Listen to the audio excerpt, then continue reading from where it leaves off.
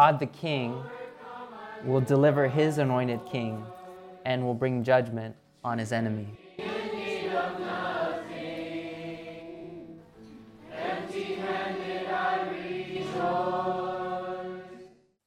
Good morning. What do you expect at the end of a book? Well, I suppose you expect some closure, don't you? You expect some rights to be wronged. You expect the main characters to live maybe happily ever after or relatively happy ever after. And then for some books, there is some sense of closure, but you're also left with some questions. Maybe there were a few cliffhangers that weren't dealt with. And it gets to the point where you get to the end and you're like, oh, this author has been planning a sequel the whole time. We come this morning to the end of the book of 1 Samuel. And the end of 1 Samuel answers some questions. It brings some closure, but there's still obviously more to the story. 1st and 2nd Samuel can go together. They can go together. They should go together. They can be thought of basically as one book. But this is kind of like the end of part 1, volume 1 of the books of Samuel. We began this series in the book of 1 Samuel at the beginning of June last year. And here we are now at the end of the book with 3 relatively short chapters to go. And some of you have asked if we would continue in 2 Samuel after this. At least for when I'm preaching, I do plan to take a break and preach from the New Testament next. But for those of you wanting to know what happens after this, you're more than welcome later this week to open up to 2 Samuel and keep reading. And I realize that some of you weren't here as well when we began our study of 1 Samuel. But do you remember how 1 Samuel began? Think back to Hannah, that godly woman who desperately prayed for a child. And after God answered her prayer, giving her son Samuel, she praised God in this beautiful song of praise. Now, Hannah's song sets the stage for this whole book. And looking back on Hannah's song, we can see the truths that Hannah sang of were put into vivid color in the stories that followed. So before we get to our sermon passage this morning, I do want to read the second half of Hannah's song in 1 Samuel chapter 2. So 1 Samuel chapter 2, verses 6 to 10. The Lord kills and brings life. He brings down to Sheol and raises up. The Lord makes poor and makes rich. He brings low and he exalts. He raises up the poor from the dust. He lifts the needy from the ash heap to make them sit with princes and inherit a seat of honor. For the pillars of the earth are the Lord's, and on them he has set the world. He will guard the feet of his faithful ones, but the wicked shall be cut off in darkness, for not by might shall a man prevail. The adversaries of the Lord shall be broken to pieces. Against them he will thunder in heaven. The Lord will judge the ends of the earth. He will give strength to his king and exalt the power of his anointed. So with Hannah's song in the back of our minds, please turn in your Bibles to 1 Samuel chapter 29. 1 Samuel 29. It's also printed in your bulletins. In order to help us understand the meaning of the section from the Bible being preached on a Sunday, the preachers here like to state a main point, a main idea for you to consider. As I was thinking of a main idea for these chapters, I was thinking that, this main idea sounds a lot like a summary of the last verse of Hannah's song that we just read. Hannah prophesied of God's judgment against his enemies and God's exalting of his anointed king. And so the main point for 1 Samuel 29 to 31 could be stated this way. God the king will deliver his anointed king and will bring judgment on his enemies. God the king will deliver his anointed king and will bring judgment on his enemies. We'll walk through this main idea in 2 points. Point 1 is God's deliverance of his anointed king. We'll look at that in chapters 29 and 30. And then point 2 is God's judgment on his rejected king. We'll look at that in chapter 31. So let's begin with point 1. God's deliverance of his anointed king. Chapters 29 and 30 are 2 different but related stories that both show God's deliverance of David. And so we'll take these stories one at a time. We had left David's story on a cliffhanger in the first couple verses of chapter 28, as Achish had told David that David would go into battle against Israel. So please look with me at chapter 29 as we continue David's story.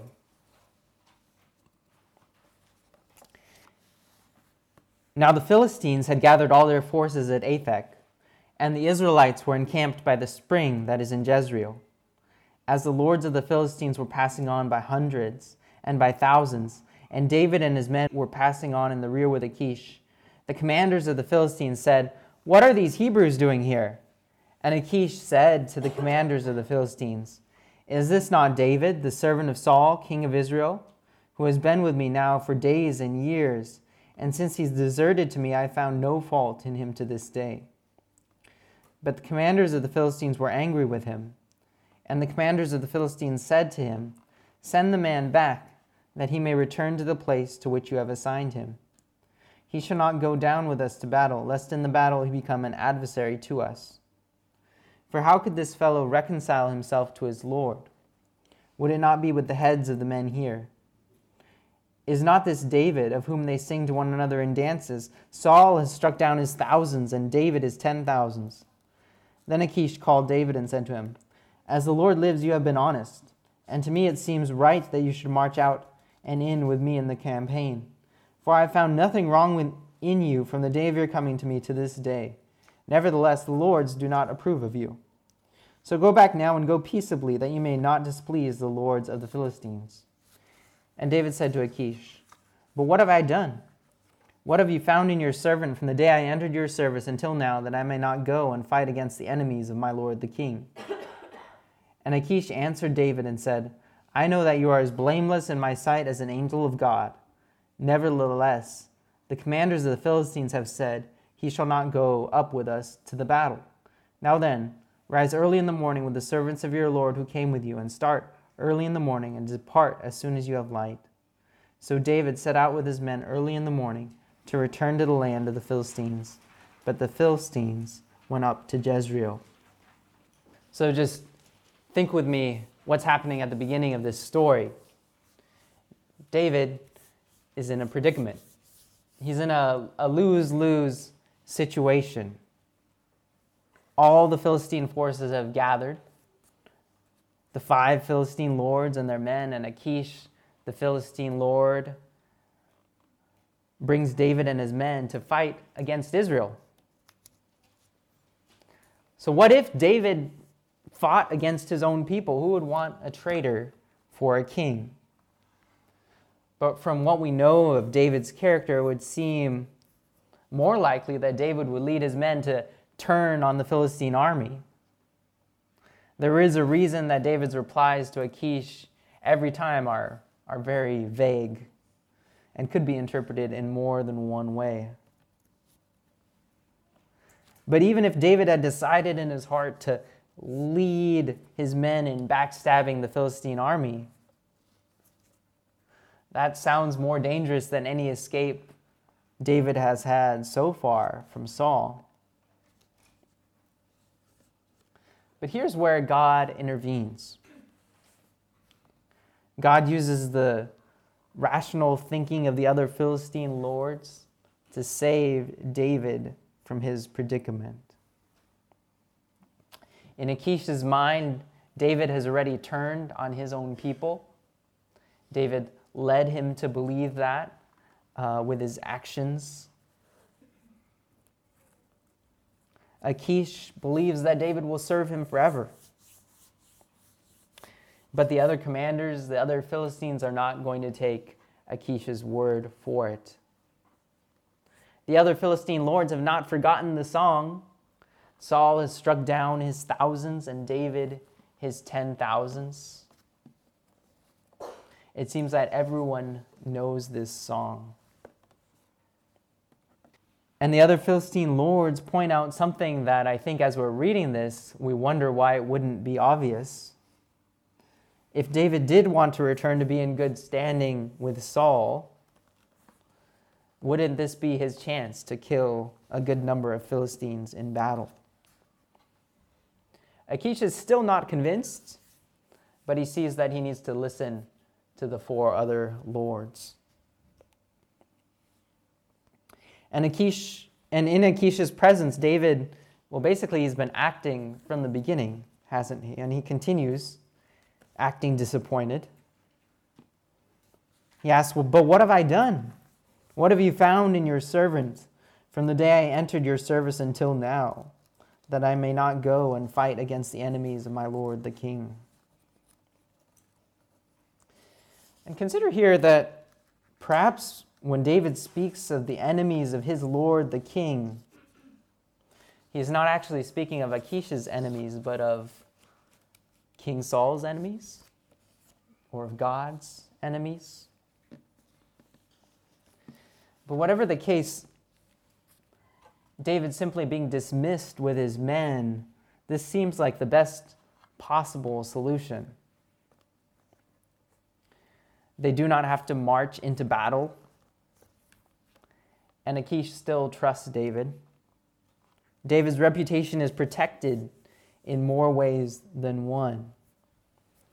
So even though the narrator doesn't insert a sentence here saying, "Look at what God is doing behind the scenes to protect David," I think we can see God's mercy to David in this.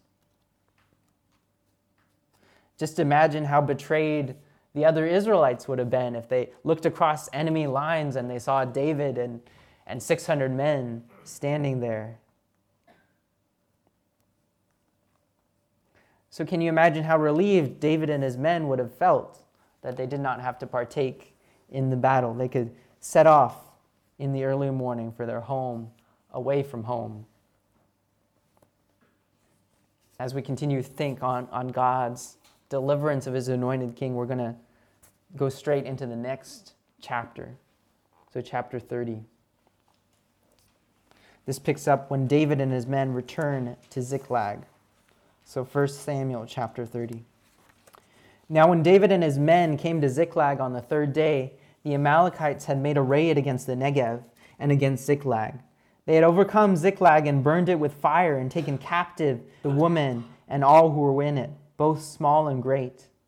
They killed no one, but carried them off and went their way. And when David and his men came to the city, they found it burned with fire, and their wives and sons and daughters taken captive. Then David and the people who were with him raised their voices and wept until they had no more strength to weep. David's 2 wives also had been taken captive, Ahinoam of Jezreel and Abigail, the widow of Nabal of Carmel. And David was greatly distressed, for the people spoke of stoning him, because all the people were bitter in soul, each for his sons and daughters. But David strengthened himself in the Lord his God.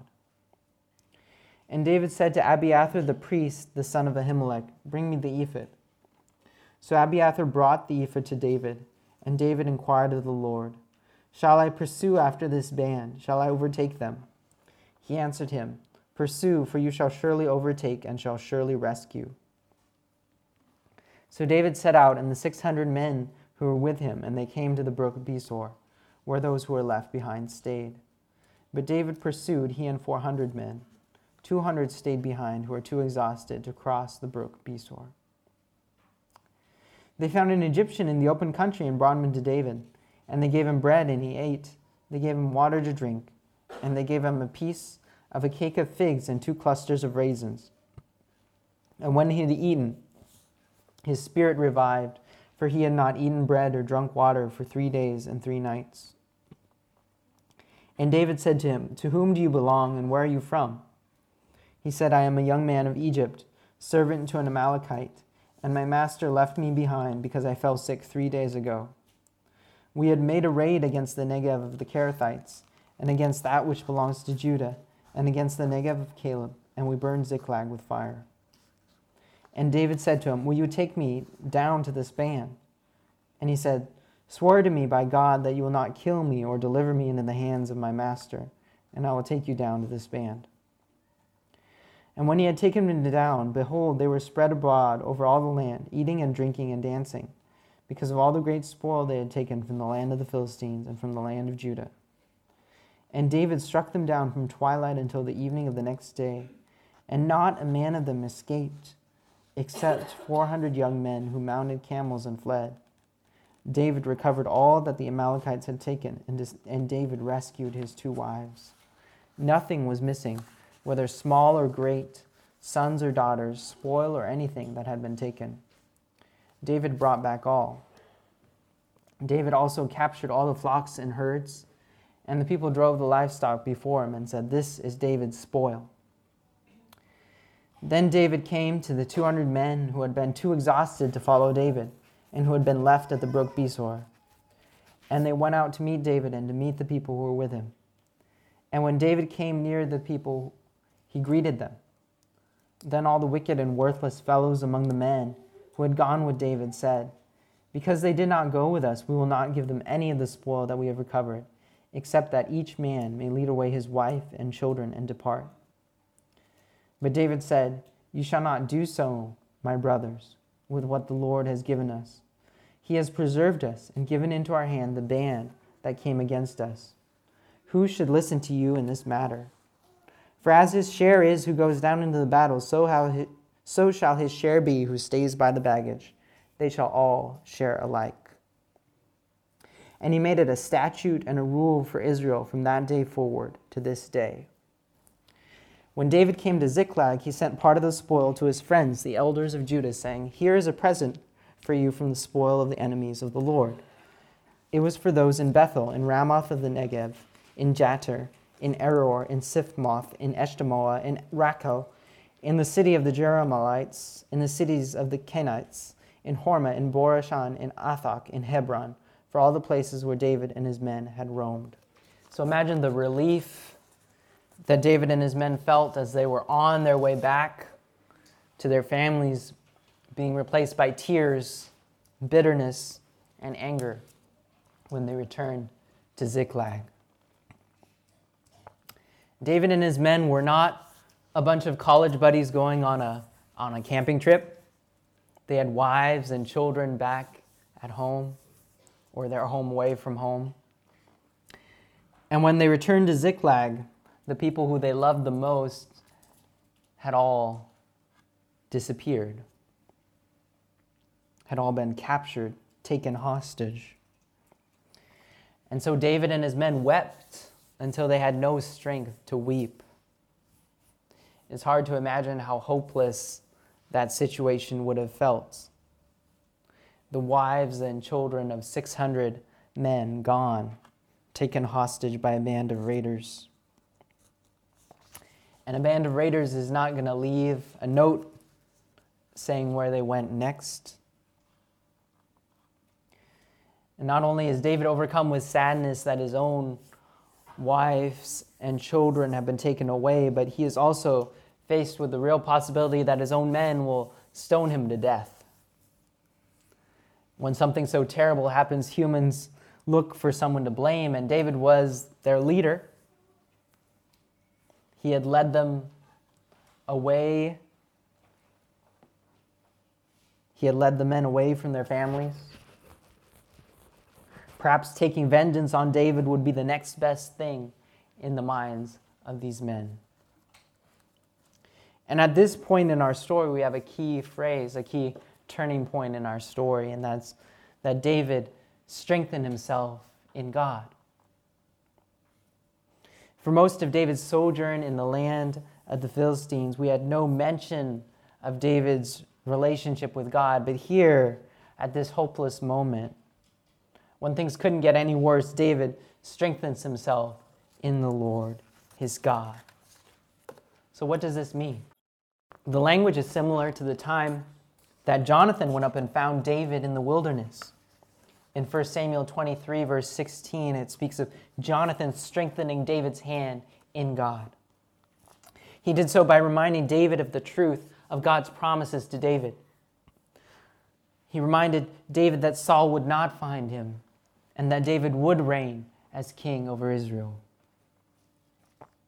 So strengthening himself in God would point to David's clinging to God and to God's promises in this time of great distress. And with David strengthened in God, David seeking to trust God, he seeks guidance from God. He asks Abiathar the priest to inquire of the Lord for him.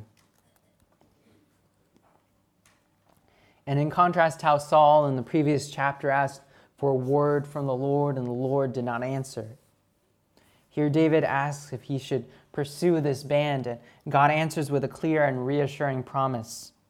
God says, "Pursue, for you shall surely overtake and shall surely rescue." And help would come from an unexpected place. David and his men showed mercy and generosity to a starving Egyptian that they found. And in God's good providence, the Egyptian had been a servant of an Amalekite who had been on the raid of Ziklag. This almost sounds too lucky to be true.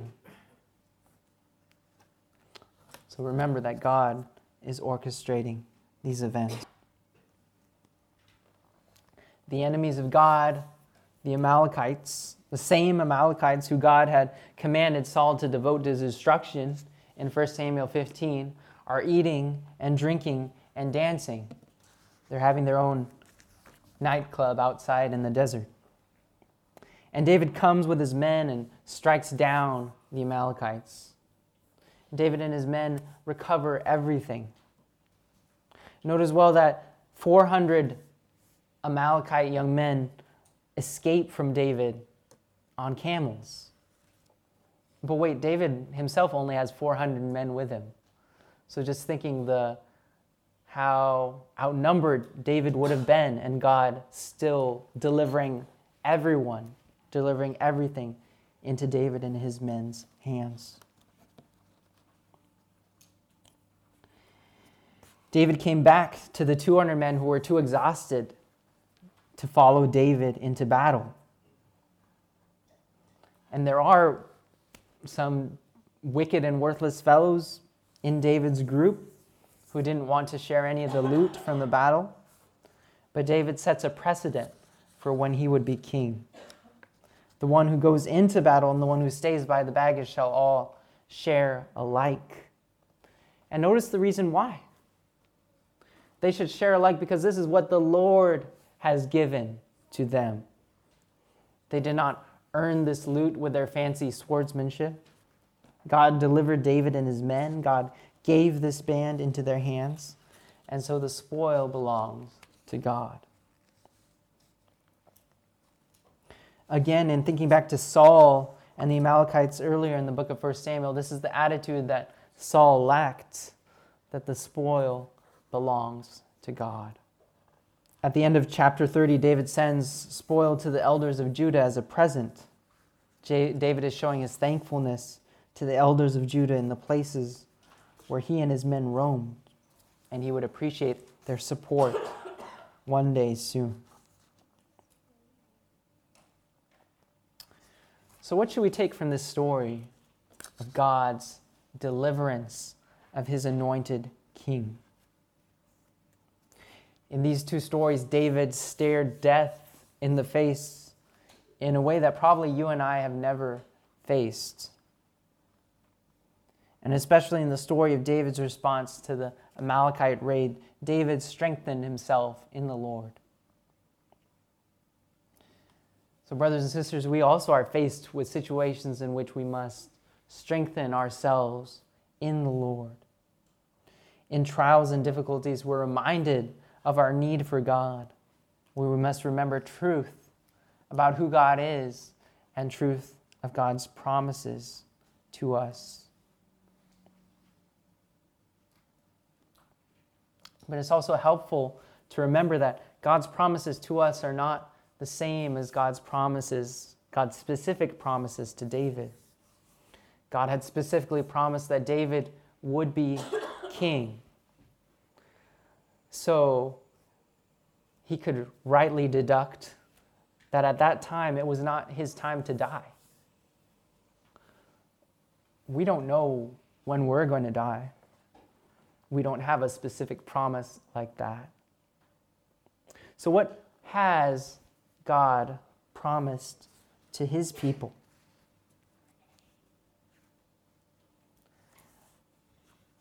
Will God stop us from getting fired? Will God stop us from getting cancer? God hasn't promised those things for us. If you've been coming to this church for a while, you probably have already rejected ideas of a prosperity gospel, a gospel that twists the gospel by adding health and wealth as promises for the Christian. But even when in the back of our minds we know that health and wealth is not promised to the Christian, it's still so easy for us to start thinking on these lines.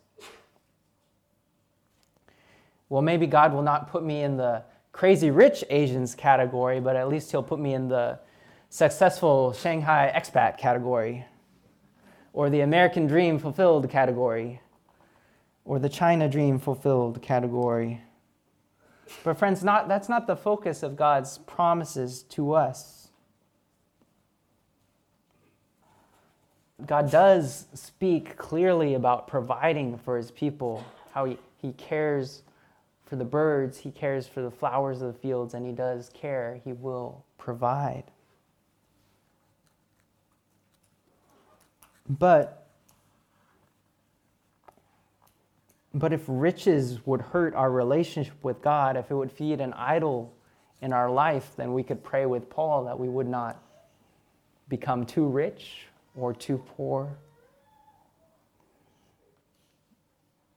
So what is the focus of God's promises for us?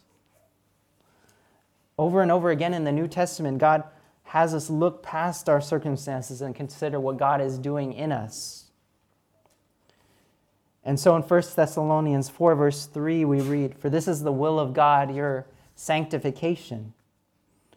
And the blessing at the end of the book of 1 Thessalonians says, "Now may the God of peace himself sanctify you completely, and may your whole spirit and soul and body be kept blameless at the coming of our Lord Jesus Christ. He who calls you is faithful, he will surely do it." So God's promises for the Christian are focused on our holiness. They're focused on what kind of person we'll be by the time that we die or Jesus comes back, whichever happens first. And so suffering is expected in the Christian life. Now that doesn't make it any easier when it happens. But when we do suffer, we can hold on to the promises of God that he will keep us until the end. And he is doing his good work of making us more like Jesus. We also should remember that there's much going on behind the scenes that we don't know about. But we can trust him with those things as well. For David, this trial was an opportunity for him to be reminded of his need to trust in the Lord, and God chose to reward his faith. That brings us to our second point, God's judgment on his rejected king. Chapter 31, God's judgment on his rejected king. Now the Philistines, reading in chapter 31, now the Philistines were fighting against Israel, and the men of Israel fled before the Philistines and fell slain on Mount Gilboa. And the Philistines overtook Saul and his sons, and the Philistines struck down Jonathan and Abinadab and Malchishua, the sons of Saul. The battle pressed hard against Saul, and the archers found him, and he was badly wounded by the archers. Then Saul said to his armor-bearer, "Draw your sword and thrust me through with it, lest these uncircumcised come and thrust me through and mistreat me." But his armor-bearer would not, for he feared greatly. Therefore Saul took his own sword and fell upon it. And when his armor-bearer saw that Saul was dead, he also fell upon his sword and died with him. Thus Saul died, and his 3 sons, and his armor-bearer, and all his men on the same day together. And when the men of Israel who were on the other side of the valley and those beyond the Jordan saw that the men of Israel had fled, and that Saul and his sons were dead, they abandoned their cities and fled, and the Philistines came and lived in them. The next day, when the Philistines came to strip the slain, they found Saul and his 3 sons fallen on Mount Gilboa. So they cut off his head and stripped off his armor and sent messengers throughout the land of the Philistines to carry the good news to the house of their idols and to the people. They put his armor in the temple of Ashtaroth, and they fastened his body to the wall of Bashan. But when the inhabitants of Jabesh-Gilead heard what the Philistines had done to Saul, all the valiant men arose and went all night and took the body of Saul and the bodies of his sons from the wall of Bashan. And they came to Jabesh and burned them there. And they took their bones and buried them under the tamarisk tree in Jabesh and fasted 7 days. God had just given David victory.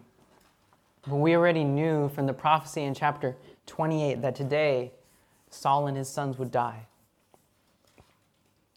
Here, God judges Saul for his sin, and God removes Saul as king.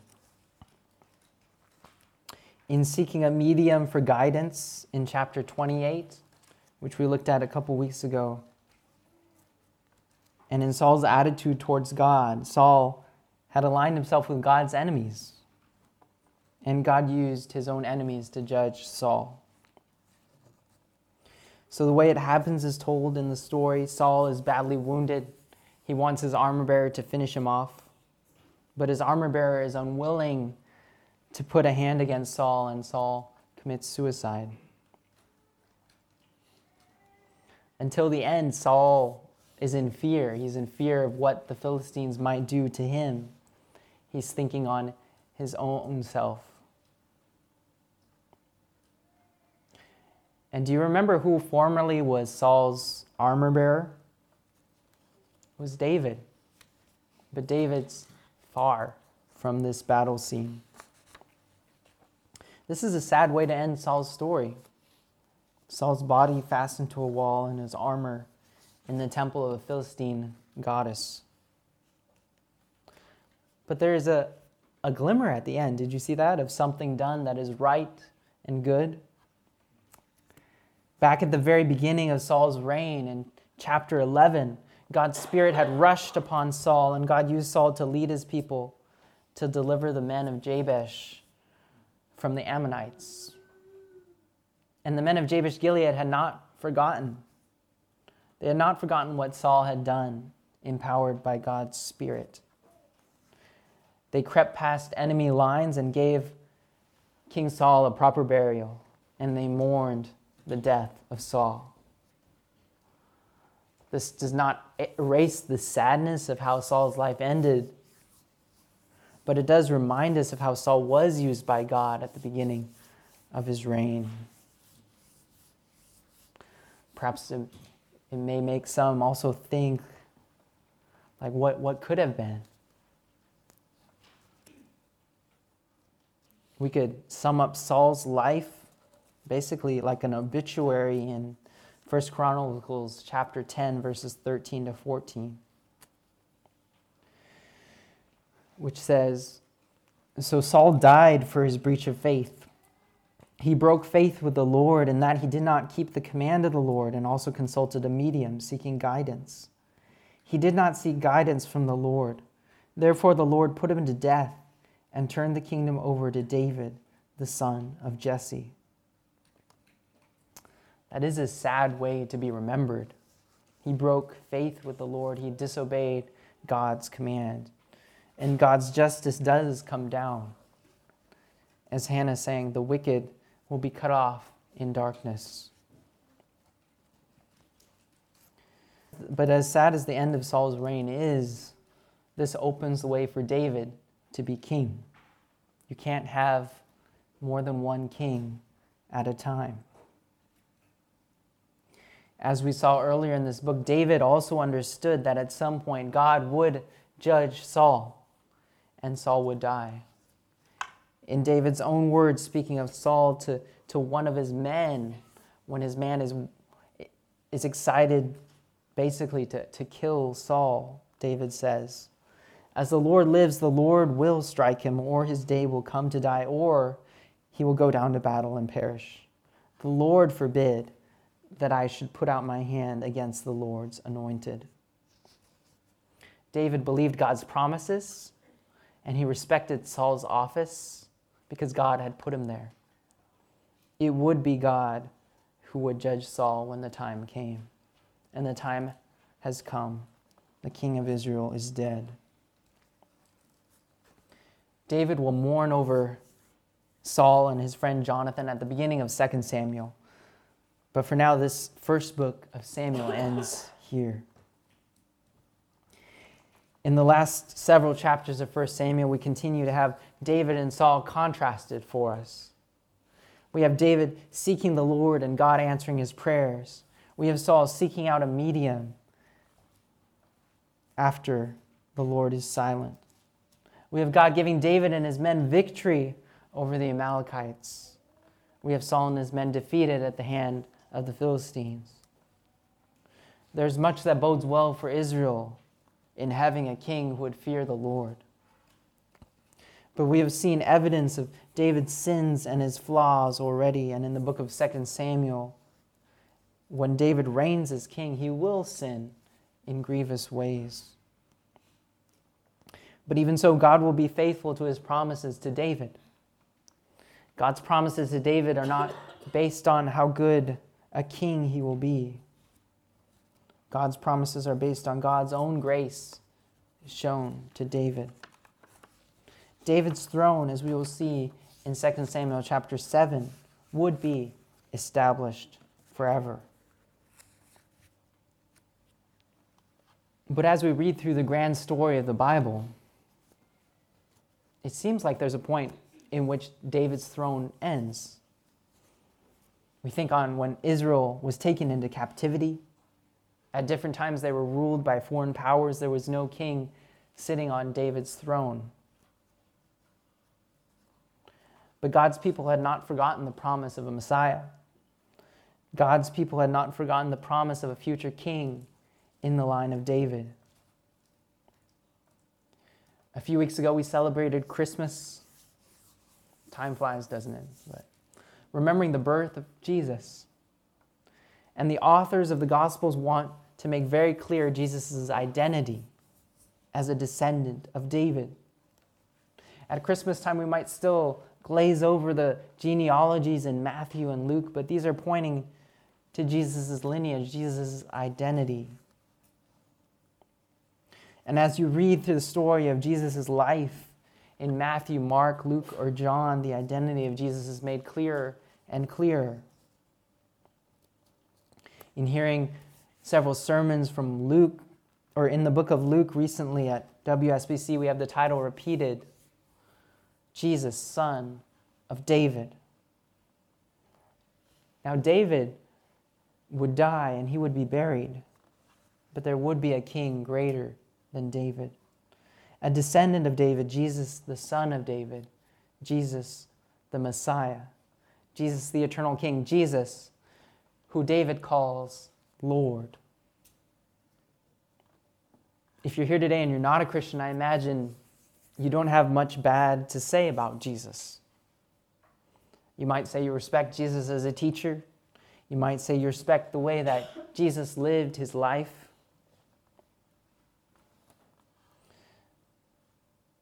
But if you're here today and you're not a Christian, you don't get to just stop there. You don't get to decide who Jesus is to you. Jesus is the rightful king of the universe, and he deserves your worship. Sometimes we talk about God's sovereignty. And sovereignty is a long word, but if we just think about what it means for a second, we think of the sovereign of a nation, the king or the queen of a nation. When we talk about God's sovereignty, we're talking about God being the king over this world and over history. The good news that Christians talk about is good news for those who have rejected God as king. And all of us were people who rejected God as king. And this sinful attitude towards God leads us further into sin. But God in his goodness sought to bring us out of this attitude of rejection of God. God sent his son Jesus to show us who he is and to die for the penalty of our sins on the cross. Rejecting God as king when he is our rightful ruler can be likened to dishonoring the true king of the universe in a way that should result in our death. But because of God's kindness to us, he sent his son, King Jesus, not to live a life of royalty, but to live and die in our place. But King Jesus did not stay dead. He rose again from the grave, and he sits on his royal throne at the right hand of God the Father. The response that Jesus calls on us is to turn away from our sins and to trust in Jesus, to believe in him for salvation from our sins. In following the story of 1 Samuel, God saved David more than once from his enemies and from death. Because of David's greater son, Jesus, God makes a way for us to be saved from the death that we deserve. So if you're here and you're not a Christian, keep asking questions about who Jesus is. Keep asking questions about the good news. And our prayer is that you realize that King Jesus is worthy of your worship. And for all of us, let us never tire of the grand story of the Bible. Let us never tire of how God's word shines a spotlight on who God is and what he has done. Let us never tire of how it points to Jesus, the Son of David, reigning as King. As respected, as good of a king King David would be, we needed a greater king, a perfect king. And God, in his kindness and mercy, sent his son Jesus. Born in David's royal line, in David's hometown of Bethlehem. We have a king who is worthy of all honor and glory. We have a king who is worthy of all praise. We have a king who died for us and who rose again from the dead, who is seated at the right hand of God and who will return to judge, who himself calls himself, as we heard in Revelation earlier, the shoot and descendant of David. The story of 1 Samuel contrasts two earthly kings, a king rejected and a king to be. But it does so in a way that points forward to the King of Kings. And for Jesus, that ancient blessing, "O King, live forever," actually is true. So let us go to our God now in prayer and thank him for our King. Let's pray. Heavenly Father, we praise you for you are God, and we thank you for sending Jesus. Jesus, we praise you for you are the King. We thank you for hearing our prayers, for mediating before the Father. And Jesus, we thank you for sending your Spirit to empower us to live and to grow more like Christ. Lord, would you be changing us? Would you be working in us? Father, would we have hearts that seek to honor you as King over our whole lives? In Jesus' name, amen.